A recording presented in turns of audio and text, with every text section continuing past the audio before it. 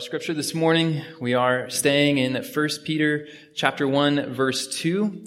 In particular, we want to look at the words, "May grace and peace be multiplied to you." May grace and peace be multiplied to you.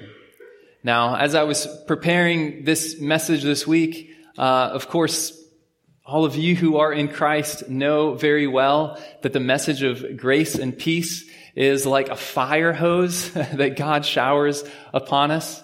The message of grace and peace is the message of the gospel itself. It's what Jesus came to do, is to show us the grace of God and to give us peace.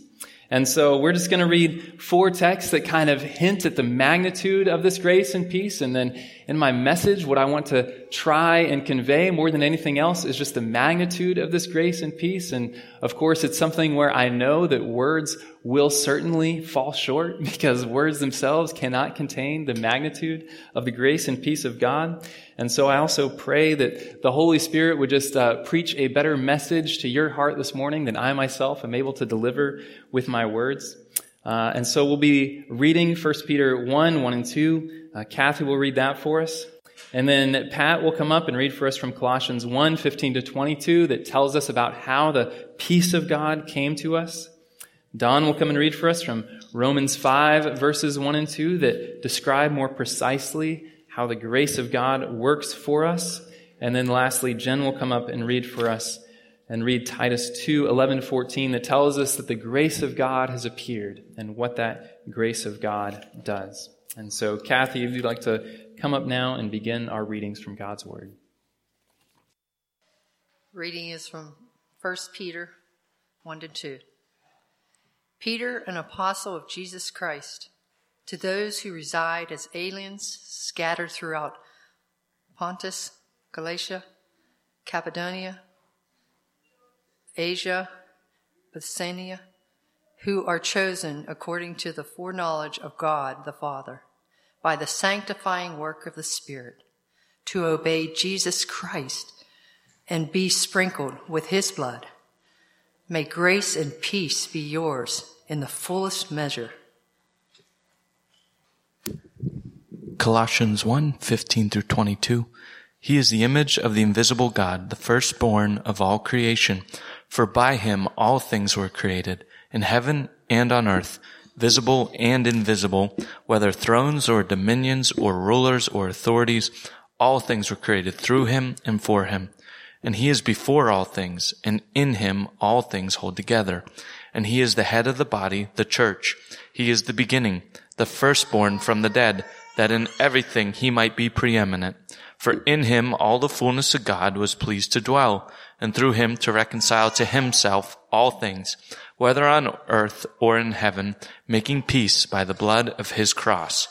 And you who were once alienated and hostile in mind, doing evil deeds, he has now reconciled in his body of flesh by his death, in order to present you holy and blameless and above reproach before him. Romans 5, 1 and 2. Therefore, since we have been justified by faith, we have peace with God through our Lord Jesus Christ. Through him we have obtained access by faith into the grace in which we stand. And we rejoice in the hope and the glory of God. This is Titus 2, verses 11 through 14. For the grace of God has appeared, bringing salvation for all people, training us to renounce ungodliness and worldly passions, and to live self-controlled, upright, and godly lives in the present age, waiting for our blessed hope, the appearing of the of the glory of the great God and Savior, Jesus Christ, who gave himself for us to redeem us from all lawlessness and to purify for himself a people for his own possession who are zealous for good works. Well, beloved, it's truly the privilege of my life to be able to proclaim the grace and the peace of God. The grace and the peace of God, as I said, is exactly what Jesus Christ himself came to do on the earth, is to bring about God's grace and God's peace to us. If you're here this morning and you aren't a believer, then I hope you come to see how glorious this message of grace is, how glorious this offer of peace is, how being a Christian is not mainly a matter of measuring up to a certain standard or living in a certain way, but it's mainly about receiving overwhelming amounts of grace and peace from God. And if you're a believer and you're here this morning, then I hope you can be refreshed and restored in this grace and peace. After all, the gospel is such good news of grace and peace that it's only natural that over time we grow skeptical of it. We grow skeptical about how great God's grace can really be. As our sensitivities get more attuned to the world standards and less attuned to God's standards, we start to downplay God's grace, thinking it really cannot be as magnificent as God says it is. And so my hope is that this message also raises your sights again to remember just how amazing God's grace truly is, how awed we should be by the level of grace that God brought about through our Savior, Jesus Christ. And so I hope that you get a clear sight, that you can behold God's grace and peace for us this morning. And realize just first of all, right off the bat, that the grace and the peace that I'm speaking of is grace and peace that comes from God. The message that I deliver this morning is not man's message. This isn't just something I think about God. This isn't just like some TED Talk, like some hypothesis I have about some way that God might be. No, the fact that God is presently pouring out grace and peace on the earth is a fact thoroughly established. It's been established in my own heart. I myself have come to taste and see the grace and peace of God. It is a fact that has been amply demonstrated throughout history. From the very beginning, we know that there was a man named Jesus Christ, that he was crucified by the Romans and that he rose again from the dead. And that is the very basis of God's grace and peace that is now being poured out. And it is grace and peace that millions around the world can testify to as they themselves have experienced the grace of God in their lives. And so what I speak to you now is not about something that you must do. It's not about something that I think God might do. Rather, it's something that God has promised to do by His Word, that He is offering to you right now. Even as you sit here, God wants to deliver to you His grace and peace, and He wants to bring His grace and His peace all over this earth. And so God is offering this morning, right here, His grace and His peace to anyone who would receive it. And so Peter here offers this morning this blessing of multiplying grace and peace. Notice there in verse 2, his main greeting to the people that he's writing to, may grace and peace be multiplied to you. So just notice right off the bat there that he says, may grace and peace be multiplied to you, or may it be made abundant to you.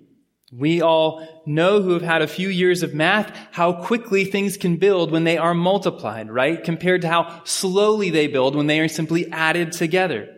The Apostle Peter here is asking for grace and peace to be multiplied to us, to overflow to us, to grow exponentially. The Apostle Peter knows, just as we looked at last week, that God is Father, Son, and Holy Spirit and can never overflow enough, can never outgive Himself. And so the message of grace and peace that the Apostle Peter wishes for us to know is a message that knows no bounds, that has no upper limit. The grace and peace of God can always be multiplied more and more and more. Indeed, that is what we will all discover when we reach our heavenly home and are with God for all eternity. That time will never grow boring or stale, just waiting for God to maybe develop something new to show to us. No, it will be multiplied every day because God's grace and peace can never be exhausted. And so this message of grace and peace is a message that God wishes to multiply to your hearts, that He wishes to multiply in the city of Pittsburgh, and that He wishes to multiply to the very ends of the earth. Now, what is this announcement of grace and peace, this offer of grace and peace? Well, first of all, let's look at that word grace. Grace simply means undeserved favor. That's what God is promising when he says that he is offering grace. He is offering his favor. He is offering his love, his kindness, his power to us in a totally undeserved way. Not because of anything that we do, but simply because of who he is, because he desires to offer it. That's what grace is. That's what grace means. And in Scripture, we see that the pinnacle of God's grace is salvation. The utmost of grace that God pours out on people is to save them from his ultimate wrath, which is destruction, but also save them from the present power of sin, and even save them from the futility and pain that we know here on the earth right now. Just think of the message of the angels at Christmas on that night when Jesus was born. What did the angels come and tell the shepherds? They said, "Fear not, for behold, I bring you good news of great joy that will be for all the people. For unto you is born this day in the city of David a Savior, someone who will rescue you, who is Christ the Lord. And this will be a sign for you. You will find a baby wrapped in swaddling cloths and lying in a manger." And then it says, "Suddenly there was with the angel a multitude of the heavenly host, praising God and saying, 'Glory to God in the highest, and on earth peace among those with whom he is pleased.'" Beloved, this is what Jesus came to bring about.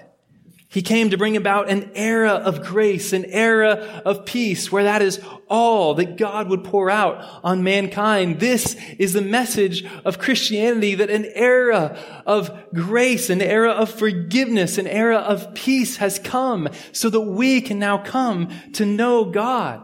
Jesus is called the Prince of Peace. In the New Testament, he is called the grace of God. And so he has come in order that we might now proclaim a message of grace and peace. Think of it as if there was some great king with a great army, and there was some town that had rebelled against this great king, that had betrayed him and had served some other ruler who was trying to depose the king. And this king wins a great victory and has this great army. And so everybody now in this town is afraid that because they betrayed the king is going to come and destroy them. And they are all living in fear of what this king will do to him, because they know how evil their actions were. But then imagine that instead of this king coming with his great army to wipe this town out, instead he sends a messenger. And when the messenger comes into this town, this is what he proclaims. He proclaims grace and peace. May grace and peace be multiplied to you. The king comes in grace and peace. Beloved, this is what God has done in Jesus Christ. We were all rebels against God. We all deserved only his wrath, but instead, God sent this messenger, Jesus Christ. And instead of Jesus Christ saying, God is coming and he is going to destroy you, Jesus comes and his message is grace and peace be multiplied to you. Beloved, does it not boggle the mind how God would offer us grace and peace? Many, if not most people in the world have the completely wrong impression of Christianity and what it is. Most people think of Christianity, our faith system. They think of it as just one more moral, ethical system to line up next to Judaism or Confucianism or Islam or Stoicism or Buddhism or all these other religions that just kind of tell you how to live, tell you how you can work your way into a good state of mind or into a good relationship with God or to enlightenment or whatever their ultimate destination is. They give you a long list of things saying, here, if you do all of these things, then you will finally know peace. Then you will finally know salvation. Then you will finally know whatever it is that you were created for. And yet here, the message of Christianity is exactly those things flipped on their heads. The message of the gospel is not a message of do. If you can jump through this hoop and this hoop and this hoop, then you will find salvation. Then you will find enlightenment. No, the message of the gospel is the message of all the hoops that God himself jumped through in order to come to earth, in order to die, in order to rise again, in order that we might be saved by faith alone. by simply receiving this glorious work that God has done on our behalf. This is the essence of Christianity. It's not a list of rules. It's not things we do. In fact, Scripture tells us that anything that does not proceed from faith is sin. That means that we could try and follow all the rules. We could try and do everything just right. But if we have not first received the grace of God in faith, if we have not first seen how good God is in sending His Son, then all those works of goodness that we try to do are actually sin. Because we're not doing them in faith. We're not doing them out of a heart of love and gratitude for God, receiving what He has done for us. And so you see that the message of Christianity, the message of the cross, is the exact opposite of some just ethical system of how we live. No, it is an announcement of what God has already done through Jesus Christ, something that we can simply receive. And when we receive it, yes, our lives are changed. We live in a whole new way. But we don't live in a whole new way because of something that we really work on and that we really work at. We live in a whole new way because the grace of God has transformed us. Because of something that God has done, not something that we ourselves can do. And so every other religion, every other philosophy will tell you all the different things you have to do to reach some wonderful final destination. And only in the gospel, only in this book right here, do we find the message that it can be received by faith. That it doesn't matter upon your performance, upon what you can do. It's something that God has already done, that you yourself can be a recipient of by free grace. I read this week a beautiful 12-fold description of the grace of God in salvation. It was in Dane Ortland's book, Deeper. And I just want to list out these 12 things for you so that you can just see the heights of the salvation that God offers to us in Jesus Christ. This is the depths of grace that God has poured out. God offers us justification. That's the law court metaphor. We are no longer condemned. We have been forgiven. He offers us sanctification. That's the religious metaphor. We're no longer defiled. We're no longer unclean. We have been washed clean. He offers us adoption. That's the familial metaphor. We're no longer orphaned. Rather, we have become part of the family of God. He offers us reconciliation. That's the relational metaphor. We're no longer estranged. We're no longer aliens. Rather, we can come into perfect relationship with God. He offers us washing. That's the physical cleansing metaphor. We're no longer dirty. We're no longer filthy. We have been made clean by the blood of Jesus Christ. He offers us redemption. That's the slave market metaphor. We're no longer enslaved. We have been liberated from our slavery by Jesus Christ. We have been purchased. That's the financial metaphor. We are no longer in debt. Jesus has paid all of our debts so that our account now overflows in wealth. Jesus has offered us liberation. That's the captivity metaphor. We're no longer imprisoned. We're no longer in the dungeon of darkness, of the demons that control this world. Rather, we have been liberated into the kingdom of God. So we are no longer captives. We have been given new birth. That's the physical generation metaphor. We are no longer non-existent, just waiting to be in the world. Rather, we have already been brought forth by Jesus Christ into newness of life.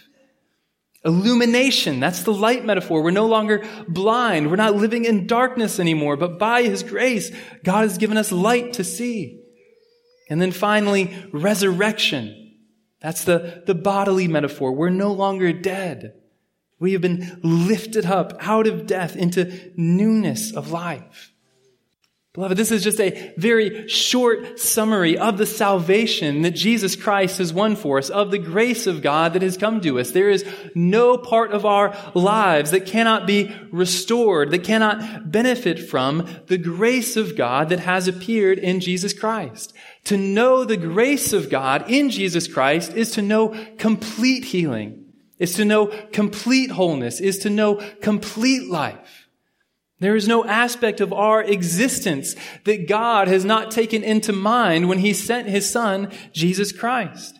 And so whatever you may be struggling with, whatever sort of physical or emotional or psychological or relational or whatever struggle it is that you have, when you find salvation in Jesus Christ, God offers healing for those things. Now, it's not always instantaneous, like it happens in a moment, but it is where healing is found, and it will happen as you continually receive the grace of God poured out in Jesus Christ.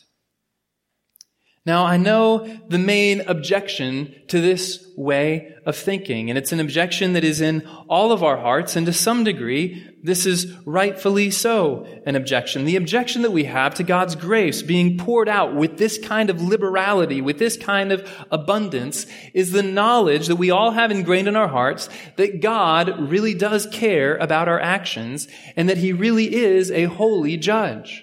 And so we often think, well, because we know God is a holy judge, and because we know that he cares about our actions, it cannot possibly be that he would pour out that much grace on me. Because we all know that we are defiled. We all know our sins very deeply. Romans 1 tells us that all humans know deep in our bones that God is judge and that we will have to give an account to him. And so if that is true of God, if he is this holy judge, then how can our message, the message of our faith, be a message of sheer grace and peace? Are we saying that God doesn't care about our actions anymore, or that he's just not going to be a judge? Well, beloved, this is the wonder of the gospel message. This is the wonder of the message of the cross. It does not deny what we all know to be true in our hearts. It does not deny the fact that God is a holy judge and that he cares about our actions. But nevertheless, through the cross, it shows us a way that God can be a holy judge, that he can care about our actions, and yet at the same time, he can pour out infinite grace and peace. Because the gospel message tells us that God himself came in the form of a man, and that though he was sinless and did nothing wrong, that he nevertheless was crushed in order to absorb all the wrath of God in dying for us. And so God's just judgment did fall. God is a holy judge, but his holy judgment fell on Jesus Christ. And so that means that for us, beloved, there is nothing but grace and peace. There is no more enmity or hatred. Rage and wrath were unleashed on Jesus precisely so that grace and peace could be unleashed upon us. To the same degree that Jesus was willing to bear the wrath of God, to that degree, we get to receive the undiluted grace of God. Now, to be clear, this grace and peace is not for all mankind indiscriminately. A person does have to receive it. They have to actually want the grace and peace of God if they are going to get it. They have to accept the gift of God's grace and peace. But God makes very clear that there is no cost for this gift. There is no price that has to be paid. It is a free gift that is offered, and the only thing that can actually prevent you from receiving this gift is your pride, is your unwillingness to admit that you need a free gift and that you cannot pay. And so to all who will receive this free gift, God gives them the right to become children of God, as it says in John 1. To all who would simply admit that they need God's help, that they need God's salvation, that they have messed up their own lives and they need someone from outside to move in. To anyone who will pray to God in that way, God's grace and peace will indeed flood your soul, and the wrath and the judgment of God will be gone forever.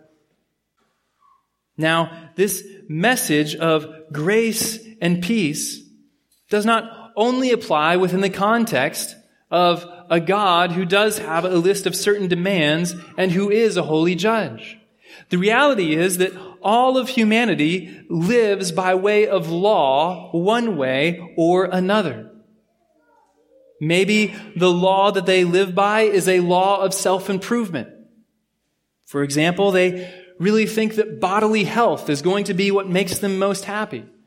Well, every day when I'm on the internet, I see these links for 5 foods you have to eat for health, or 5 things to do every day to improve your health, or 10 things that'll make sure you live to age 90, or all of these things. And so these people who live in order to live a long time and to be healthy, thinking that there they will find happiness, they're living by law. They're saying, I have to do these 5 things and eat these 5 foods and do all these exercises, and only after that can I possibly be happy and receive bodily health. Or maybe it is some other philosophy or religion. People in Buddhism believe that if they want to reach enlightenment, then they must meditate and meditate and meditate. And only after they've meditated a certain amount of time could they even hope to possibly reach enlightenment. And so when they're living by law, there's things that they have to do in order to attain their final vision of the good life. Or there's many people in America that take their job as what defines happiness for them, as what defines success for them. And if your job is what defines happiness or what defines success in your life, then again, you will live by law. Because your job will always have more things for you to do. You will always be able to improve your performance in one way or another, make your boss more happy, move up higher in your company. And you will think that until I get to that end position, until I get to this income I want, until I get this respect that I need, then I cannot possibly be happy. And so you live by law. And so every human being on earth has some sort of law that they want to live by, something that they think is under their control, that if only they can perform these things, then they will finally be happy. Then they will finally arrive. And so this message of grace cuts underneath every message of law that could be given, saying that there is nothing that you can do, nothing that you have within your own power to find ultimate happiness, to find ultimate respect, to find ultimate success, that you are fundamentally incapable and unable to attain your own salvation. And the only way that you can attain salvation, the only way you can attain perfect happiness, perfect peace, perfect relationships, the only way you can attain any of these things is if they are given to you by God, if they are poured out by free grace. And so, for anyone here who's striving after anything, thinking if only they can jump through this hoop or that hoop, then finally they will have the life they have always wanted, let me just encourage you this morning to abandon that pursuit and instead see that your happiness can only be found in Jesus Christ. Your satisfaction can only ever be found in Jesus Christ. You were created to know God. And the only way you will ever be happy is when you know God. And the only way you can come to know God is if God himself reveals himself to you by grace. Not because you've done enough good things, not because you've suddenly knocked on heaven's door enough that God is finally willing to open. No, you must look to Jesus Christ who died, who rose again so that you might know God. And if you will receive the work of Jesus Christ by faith, then you will know God. And then, when you know God, you will know what you were created for. You will know that happiness, that peace, that joy, that wholeness that you have looked for through law after law after law, rule after rule after rule, habit after habit after habit, and you will find that it has been flooded into your soul by the grace of God.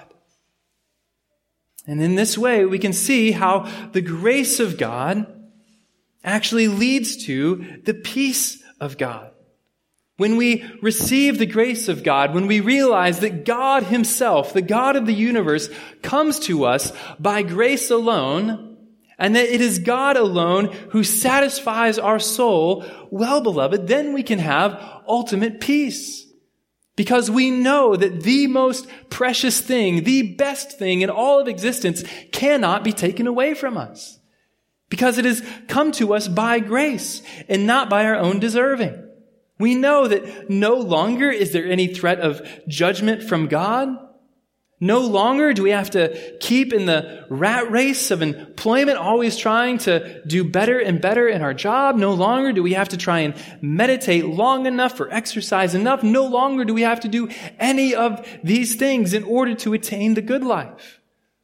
Rather, we can receive what we were always made for by grace through faith.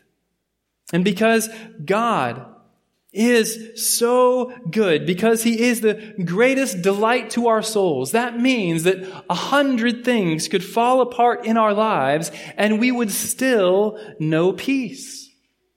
One question I often ask myself when I find my soul worrying about something, when I think, oh, what if this bad thing happens and I lose all my money? What if this bad thing happens and I lose my family? Is I ask myself the question, if I lost those things, would I lose God? If I lost all my money, would I lose God? No. God doesn't care about how much money I make, about what I have in the bank. If I lost my family, would I lose God? No. God isn't mine simply because I have a certain wife and certain children. He's mine by grace. And so whatever your fear or your anxiety may be, ask yourself this question. If I were to lose this thing, would I lose God? Even in the face of sins that you have committed, that you are worried, you are afraid, maybe this sin has separated me from God. Ask yourself, how has God come to me? Has He come to me because I have been good enough? Because I have performed all these works? The answer is no, beloved. God has not made Himself known to you because you have done enough right things. He's made Himself known to you by grace alone. And so even our sins, though we should hate them and though we should push them as far away from us as we can, even our sin should not steal our peace, because we know that God's grace is more powerful, more overwhelming than even the darkest sin that we can commit. And so, beloved, you see that when we have been made right with God, when we have been shown grace and been allowed to come to God, because we no longer have to climb some ladder to meaningfulness or joy or satisfaction, because all of these things have been freely given to us in Jesus Christ, therefore, we can know peace. And beloved, this peace of God not only is a result of finding our identity in God, but it's also a result, after finding our identity of God, of seeing how it affects everything else. So often in life, we pursue 100 different little distractions just because we realize that we have some kind of nervous energy. There's some kind of anxiety in our soul, some type of fear that we don't want to face. And so what do? Well, we turn on the TV all hours of the day. We find something to fill our attention constantly because there's something within us that we're trying to bury. And so our lives constantly feel frazzled and scatterbrained and zapped of energy because we're constantly going after distraction because we cannot bear the idea of just being still in a quiet place. Well, beloved, part of the beauty of the peace of God, again, when you know that you've come to God by grace alone and He is yours, and whatever you might lose, that you would still have God. When you can come to that place, then suddenly you don't have to fear whatever that inner anxiety is that you have that causes you to go after these 101 distractions. You don't have to always have some noise in the background to drown out your worries, to drown out your insecurities. Because, beloved, you have been accepted by grace, by God. And so if you have been accepted by God, all of grace, not because of your own doing, then guess what? You can rest. You can relax. You don't always have to have noise going on. You don't always have to drown out the fears of your heart. Rather, you can answer the fears of your heart, saying, I have a Savior who died for me, who rose again, who brings me to God by grace alone. And therefore, I am not afraid. I don't live a life constantly searching after this or that to quiet my fears, to satisfy my soul. No. When I get the peace of God, I am at peace indeed. This is the gift of the peace of God. Yet just to heighten the wonder, how amazing this grace and peace is, one thing that's amazing about the grace and peace of God is that it's not even just for individuals. It's not even something just to be applied to my own heart in my own situation, even though, as I just proclaimed, it does apply to our own hearts in every situation. This grace goes beyond simply us. This grace first creates a church. It creates a new family. When we all together come to believe and to receive this grace of God, we want to gather with one another to celebrate this wonderful thing that we have all received together. And so it gives us a new family. And then beyond that, it even gives us a mission, because Scripture tells us that the grace of God needs to be proclaimed to the very ends of the earth. And so this grace of God is for all peoples everywhere. And this is indeed a new era of grace that God is pouring out. There was a time in the very beginning of human history, in the days of Noah, when God flooded the earth in judgment. But what God aims to do right now through Jesus Christ is to do the exact opposite. To flood the earth with grace and with peace. God wants to flood this whole world with grace and mercy. He says in Habakkuk 2:14, "For the earth will be filled with the knowledge of the glory of the Lord as the waters cover the sea." Beloved, there is no person you know that God does not have grace for, that He does not want to show His grace to. And today is the day of salvation. As the Apostle Paul puts it, the epic of human history that we are now living in is the epic of grace being poured out through Jesus Christ. One amazing picture of God's grace and peace is given to us by the prophet Ezekiel in the days before grace and peace were poured out. He envisions a temple, the place of God's presence.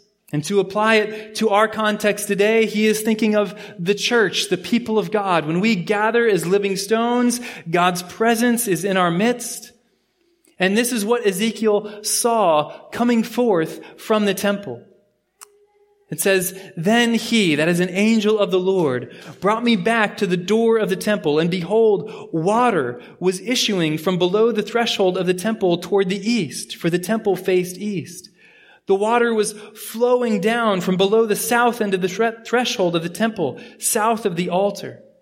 Then he brought me out by way of the north gate, and led me around on the outside to the outer gate that faces toward the east, and behold, the water was trickling out on the south side.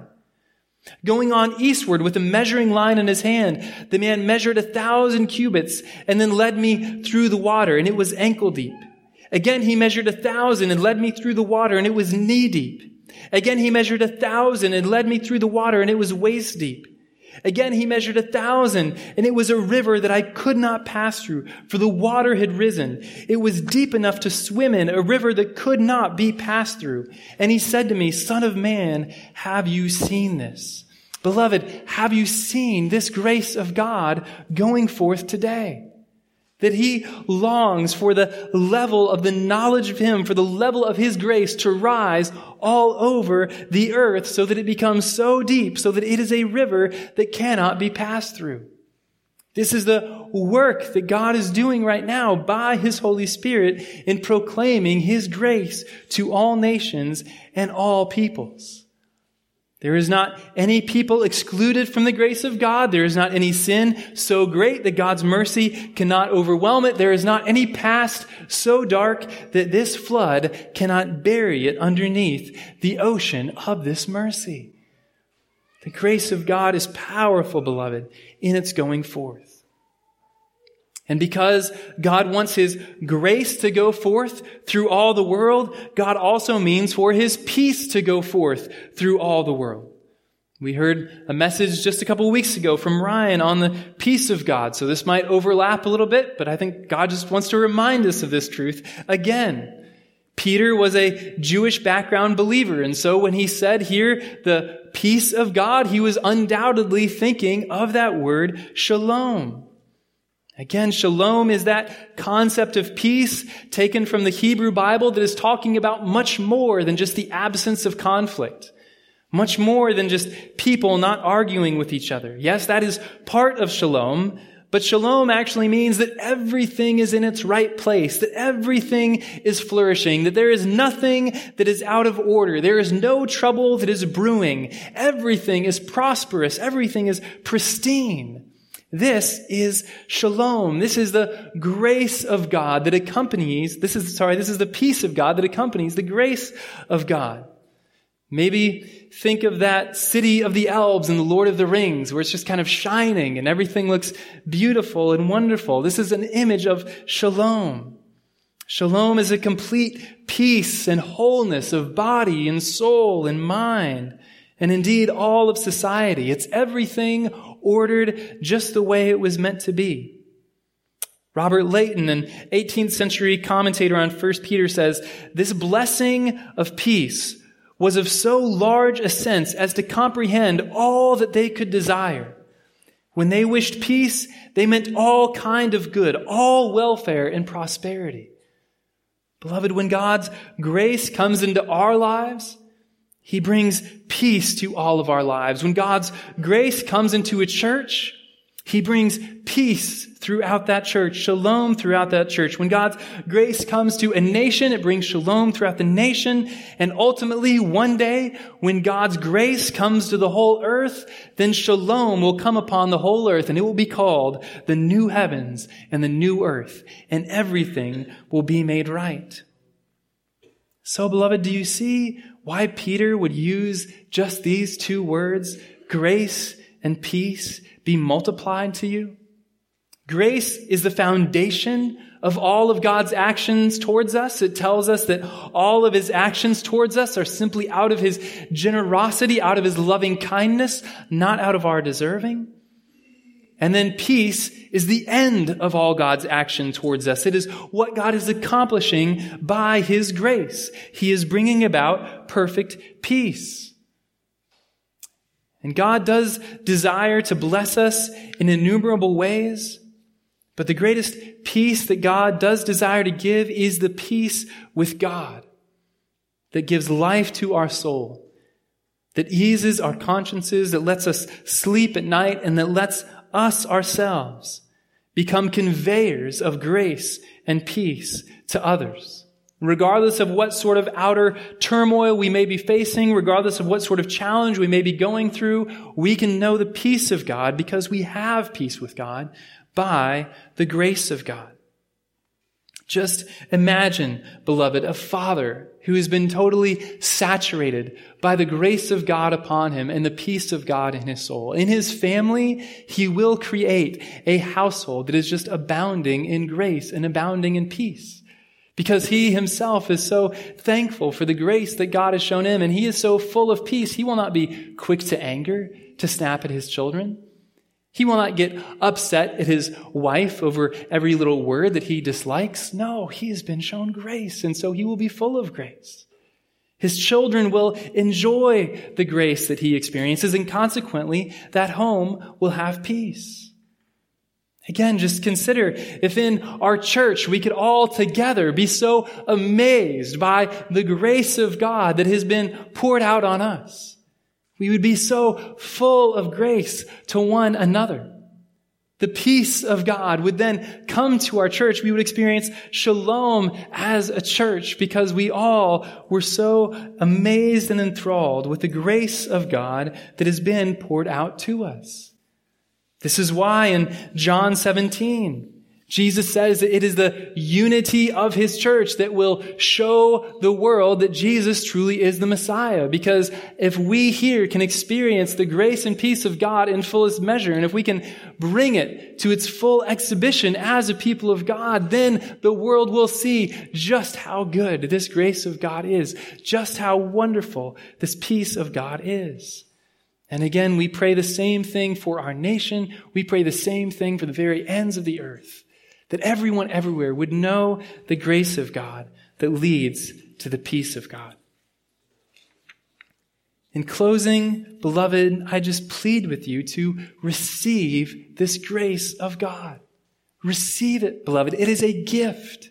It is something that you can only receive by faith. My message to you this morning is not any kind of 5-step program, 10-step program, 20 things you need to do. The message is to believe. The message is to receive freely. The offer of grace and peace is extended to all right now, but you must receive it. And in order to receive it, all you really need is to believe that you actually need it.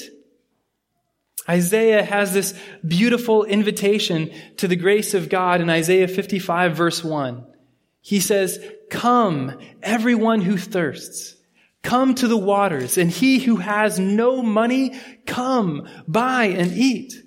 Come, buy wine and milk without money and without price." Beloved, this is the offer of God's grace. You don't need money. There is no price to it. You come to the waters simply if you're thirsty. And so do you want this grace of God? Well, then do this first. Just admit that you are thirsty. Admit that you have not been able to attain happiness, to attain satisfaction in your own strength, in and of yourself, and that you need God. You have not been able to attain righteousness. You have not been able to attain right relationships. You have not been able to attain anything in your own will, in your own mindset, and you need God. You are thirsty. And so, beloved, if you will this morning, set yourself before God and say, "Lord, I am thirsty.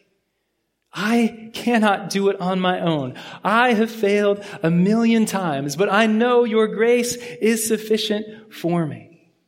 If you will say this morning, "God, I have no money. I am not able to meet any price. If you charged me a penny for your grace, I could not pay a penny." Because that is the nature of our fallenness, beloved. That is the nature of our sinfulness. We cannot even do one right thing apart from God. And so again, if you will simply confess that this morning, that you are penniless, you are bankrupt, you are thirsty, if you will come to God as a beggar this morning, then God will be eager to pour out His grace and His peace upon you. Oh, beloved, how good God is. How rich in grace He is to all who believe. Beloved, let us revel together this morning in the generosity of God, in the grace of God, and in the peace of God through our Lord Jesus Christ. Would you join me in prayer now as we pray prayers of confession for the faults of ourselves and as we pray prayers of intercession for our church and for this world? Heavenly Father, I know that not enough can be said about your grace and about the peace, the shalom that you desire to bring to this earth. And so, God, all I can see fit to pray right now is to say, "Come, Lord Jesus. Come, bring your grace. Bring your peace to us. We are a penniless people. We are a thirsty people. And we need you, Lord, to reign upon us. Would you hear our prayers of confession and intercession now, God?